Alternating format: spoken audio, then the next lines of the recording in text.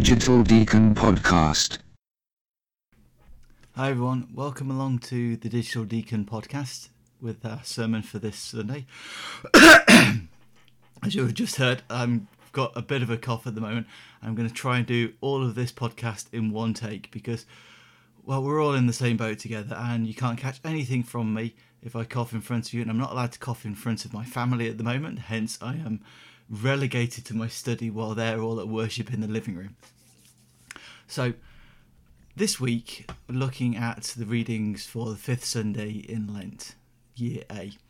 Now on Twitter about a week ago I had a look at the readings for this Sunday and I made a prediction about what the vast majority of sermons would use as their topic.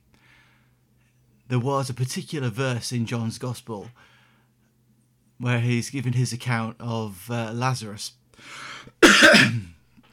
which I think bears a particular message for today's current situation. And as we go through the sermon, I want to see if you can spot it, because I've not actually gone with that part of the reading as my main emphasis, mainly because with all of the busyness of the week and trying to get back into doing all of my work digitally, I've not had the time to write out the sermon. So I've dug one out from the deepest, darkest vaults of my computer, which is actually for the readings for this Sunday. But it's not one that's new. So although there are plenty of occasions where I could make reference to COVID-19 and the quarantine and the fact that we are ill and locked away from each other, I've not opted for that. I'm going to keep going with what was already written, and then at the end we'll talk a little bit about this particular verse within the reading. I'm not even going to read out the entire reading because it's actually within the text of the sermon. So this morning we're going to look at the gospel reading as if we were doing a Bible study, looking at each bit of the story as we go along, trying to make connections as we go. On the outside, it seems like quite a straightforward miracle story, this raising of Lazarus. But as is often the case, there's more to this Bible story than meets the eye. A man was sick, Lazarus of Bethany, the town of Mary and her sister Martha. This was the same Mary who massaged the Lord's feet with aromatic oils and wiped them with her hair. It was her brother Lazarus who was sick. So the sisters sent word to Jesus. "Master, the one who you love is very sick." This miracle is one of several recorded in John's Gospel as proof that Jesus was the Son of God and the Messiah. But these verses give us proof of something else as well. Jesus was not just fully God, he was also fully human. While God might love us all equally, it is part of human nature to form deeper relationships with some human beings more than others. Jesus had friends, and Jesus had best friends. Do you have a best friend? What would you do if you heard that they were very ill? Strangely, Lazarus' name was actually the short form of Eliezer, which means God has helped. But what happens next must have got people wondering, was he going to get any help from his friend? When Jesus got the message, he said, "This sickness is not fatal. It will become an occasion to show God's glory by glorifying God's Son." Jesus loved Martha and her sister and Lazarus. But oddly, when he heard that Lazarus was sick, he stayed on where he was for 2 more days. One of Jesus' best friends was sick, and he is called for help. He decides to stay for another 2 days instead of rushing to help. We don't even find out what he was up to for those 2 days. But the message seems to be that Jesus' mission was not to be at the beck and call of his friends when they were in need, but to glorify God. It's only the same as when Jesus' mother asked for his help at the wedding at Cana. Although he did relent on that occasion and go and help, he was a good Jewish boy after all. And good Jewish boys listen to their mothers. But he didn't seem overly happy about it. After the 2 days, he said to his disciples, "Let's go back to Judea." They said, "Rabbi, you can't do that. The Jews are out to kill you, and you're going back." Not long before these events, Jesus had been on the other side of the River Jordan and performing miracles when the Jews had asked him, "Are you God's chosen one?" Jesus could have said yes, and that might have been the end of their questioning. But instead, he said, "I am the Son of God. The Father and I are one."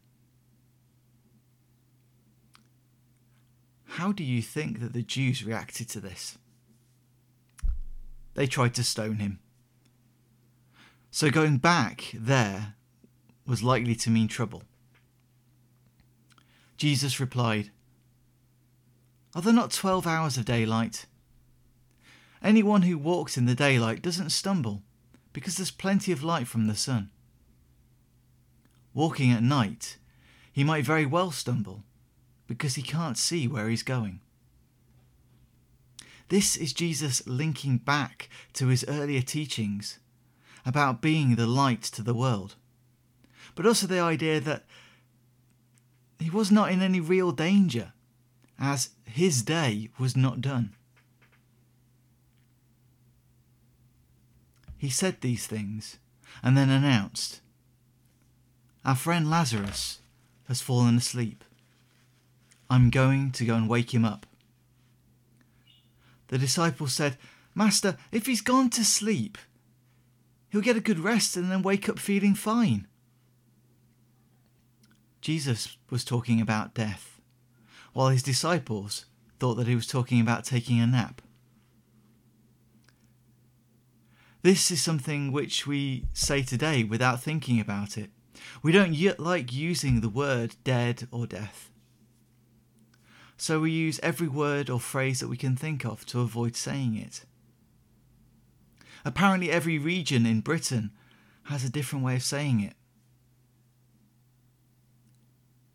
They've gone to sleep, they're gone, late, passed away, pushing up daisies, kicked the bucket, resting in peace, expired, departed, checked out. Why do we do this? Do you think Jesus was saying this for the same reason? Was he trying to avoid talking about death? Or was it simply that he was pointing out that this was a temporary state for Lazarus?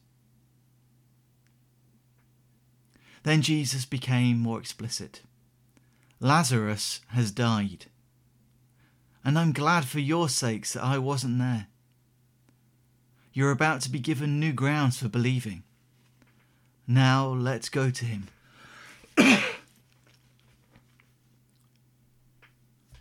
So was this then the reason for Jesus waiting? So that when he brought Lazarus back from the dead, it would be a greater proof of who he was than simply healing him? What do you think? That's when Thomas, the one called the twin, said to his companions, "Come along, that we might die with him." When Jesus finally got there, he found Lazarus already 4 days dead. Bethany was near Jerusalem, only a couple of miles away.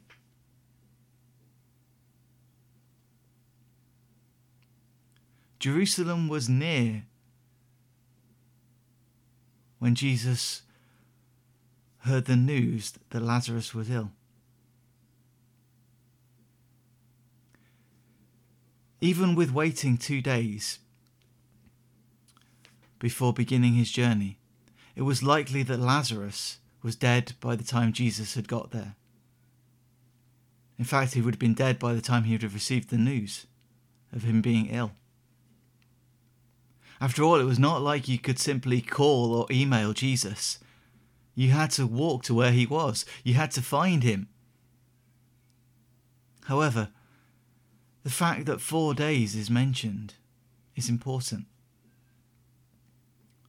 There was an ancient tradition in that region that after 3 days, the soul of the person had completely left the body, and not even the gods could have brought that person back. It is not a teaching found in the Bible, but the people of the region would have been familiar with the idea. And so for Jesus to do what he does next shows him to be more powerful than the pagan gods, and reveals something to us about the love and power of God.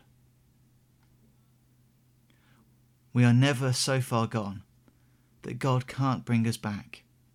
We're never so dead in our sin that things separate us from God, that God cannot bring us back to life in him. Many of the Jews who were visiting Martha and Mary sympathised with them over their brother. Martha heard Jesus was coming and went out to meet him. Mary remained in the house. Martha said, "Master, if you'd been here, my brother wouldn't have died. Even now I know that whatever you ask God, he will give to you." It's amazing that Martha seems to immediately show greater and deeper understanding of who Jesus is and what he's capable of, far greater than the disciples, even if she still does not fully believe it. Jesus said, "Your brother will be raised up." Martha replied, "I know that he will be raised up in the resurrection at the end of time." You see, the Jews had no real concept of heaven as somewhere where people go to when they die. Instead, they believed that the faithful would be brought back to life on the final day. She believed in Jesus, but still is tied to her Jewish roots. You don't have to wait for the end. I am, right now, resurrection and life. The one who believes in me, even though he or she dies, will live. And everyone who lives believing in me does not ultimately die at all. Do you believe this? Yes, Master. All along I have believed that you are the Messiah, the Son of God, who comes into the world. If only we had such great faith. After saying this, she went to her sister Mary and whispered in her ear, "The teacher is here and asking for you." The moment that she heard that, she jumped up and ran out to him. Jesus had not yet entered the town, but was still at the place where Martha had met him.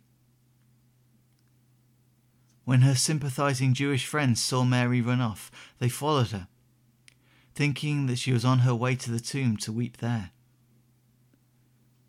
Mary came to where Jesus was waiting and fell at his feet, saying, "Master, if only you'd been here, then my brother would not have died." When Jesus saw her sobbing, and the Jews with her were sobbing. You see, the Jews went very heavily into mourning. They would have had 3 days of heavy mourning, 4 days of heavy mourning, and then continue in lighter mourning for the remainder of the 30 days. It wasn't a show. It wasn't over the top. It was openly wearing your grief in order to deal with it. When Mary and the Jews were sobbing, this was still within the heavy mourning period. This was the opportunity to get all of the sadness out in the open, to share the burden with the whole community. When Jesus saw this, saw her sobbing and saw the Jews with her sobbing, a deep anger welled within him. He said, "Where did you put him?" The words used to describe the deep anger are a combination of anger and being deeply shaken in the original Greek. Jesus is greatly moved by the grief outpoured all around him. I mean, how would you feel?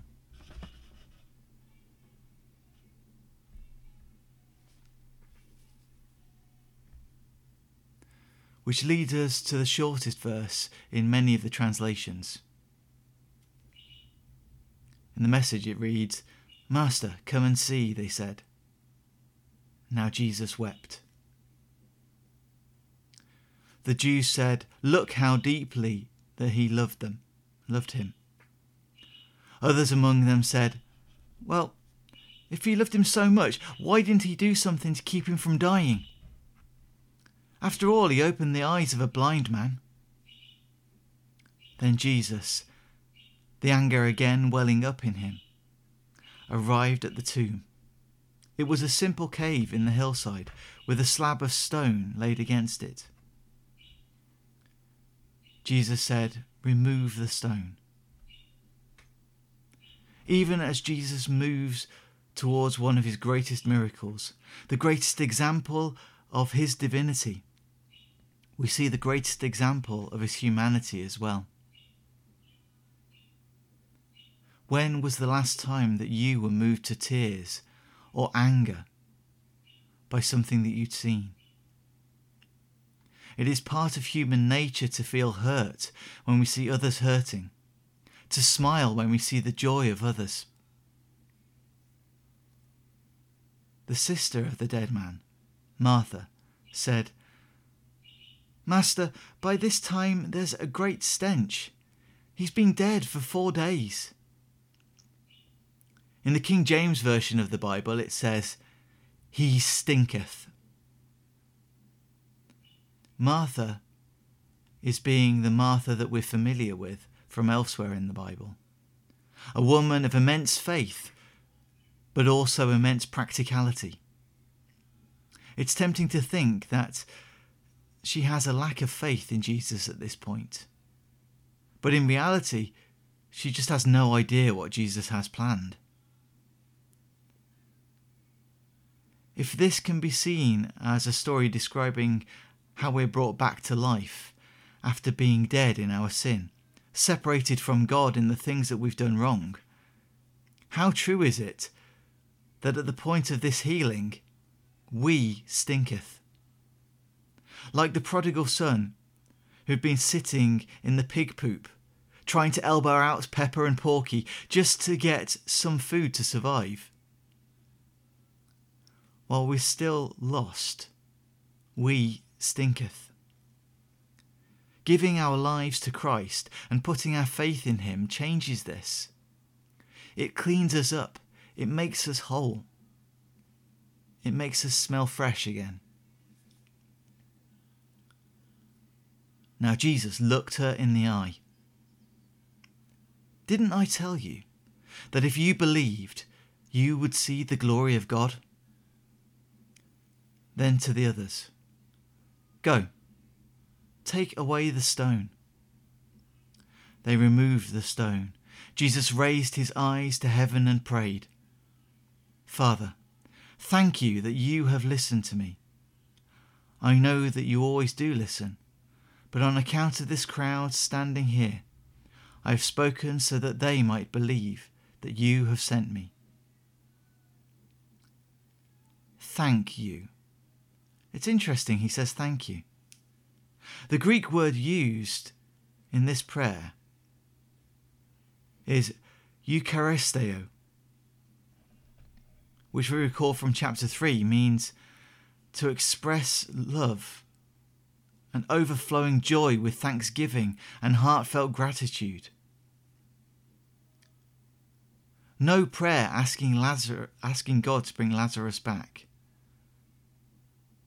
No, simply a sweet-smelling prayer of thanksgiving for that which Jesus knew God was already at work doing. This shows us just how close the intimate relationship between Jesus and the Father truly is. Prayer can be a difficult thing for us at times, especially if it's something big. But God already knows what we want and need before we even ask for it.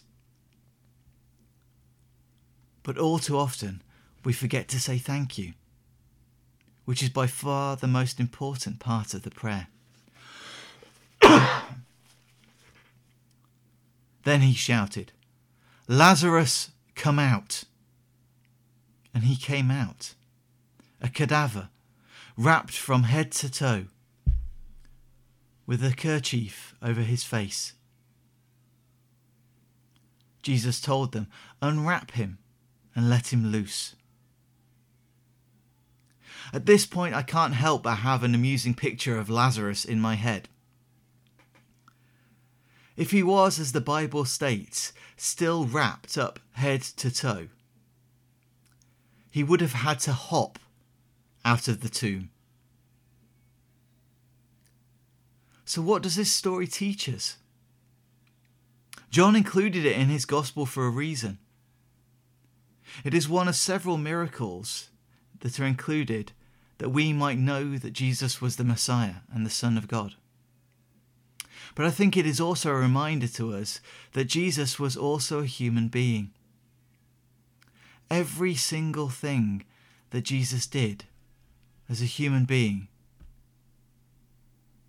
showed that he was fully human, complete, but with an unshakable faith in God.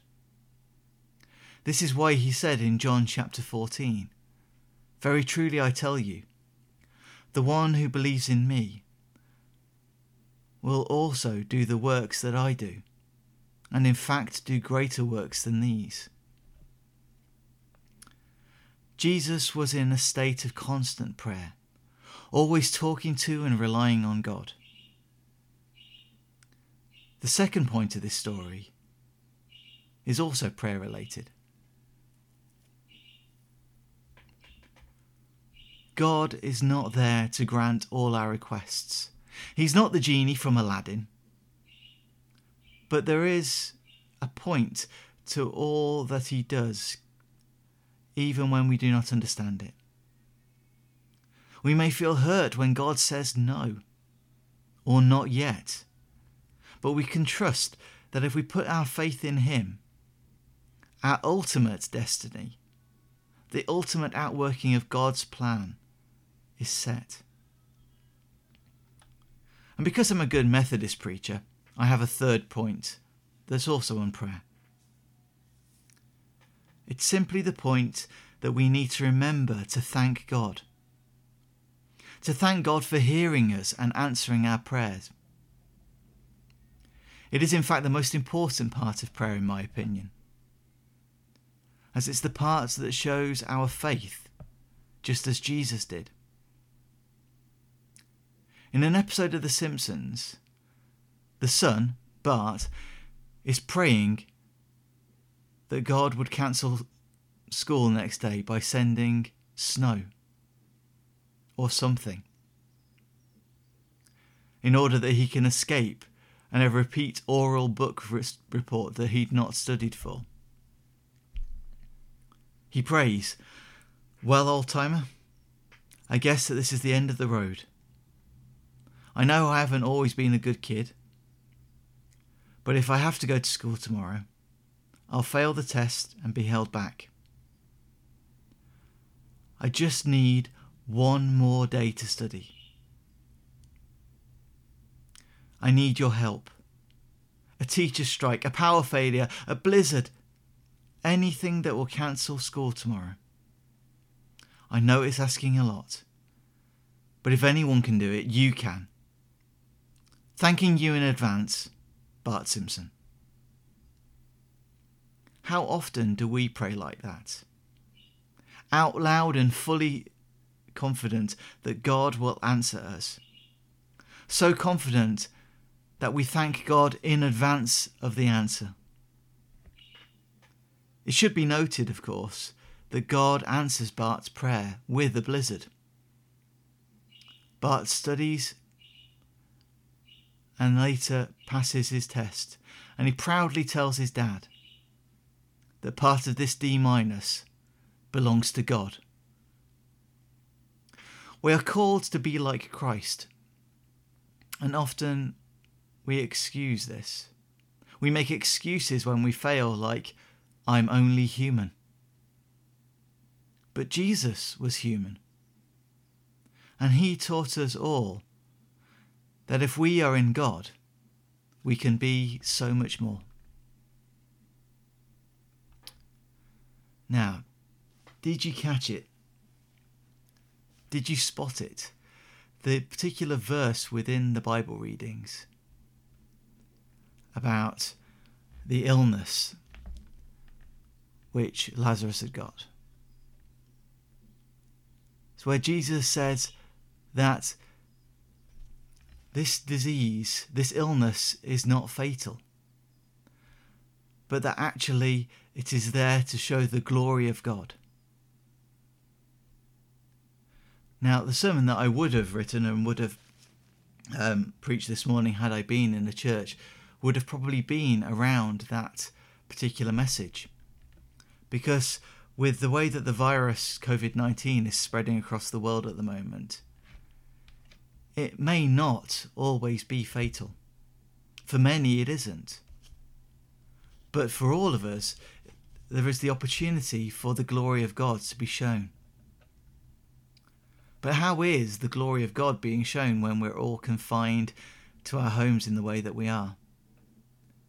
I think the glory of God is being shown in the way that people are caring for each other, the way that people are reaching out to each other, the way people are delving deeper into prayer than they ever have done before, the way more people are listening to podcasts like this, are engaging with worship online, are calling each other to make sure each other are fine, are checking to see if people around them have the things that they need, and if they don't, are going and getting them for them if they can't go out themselves.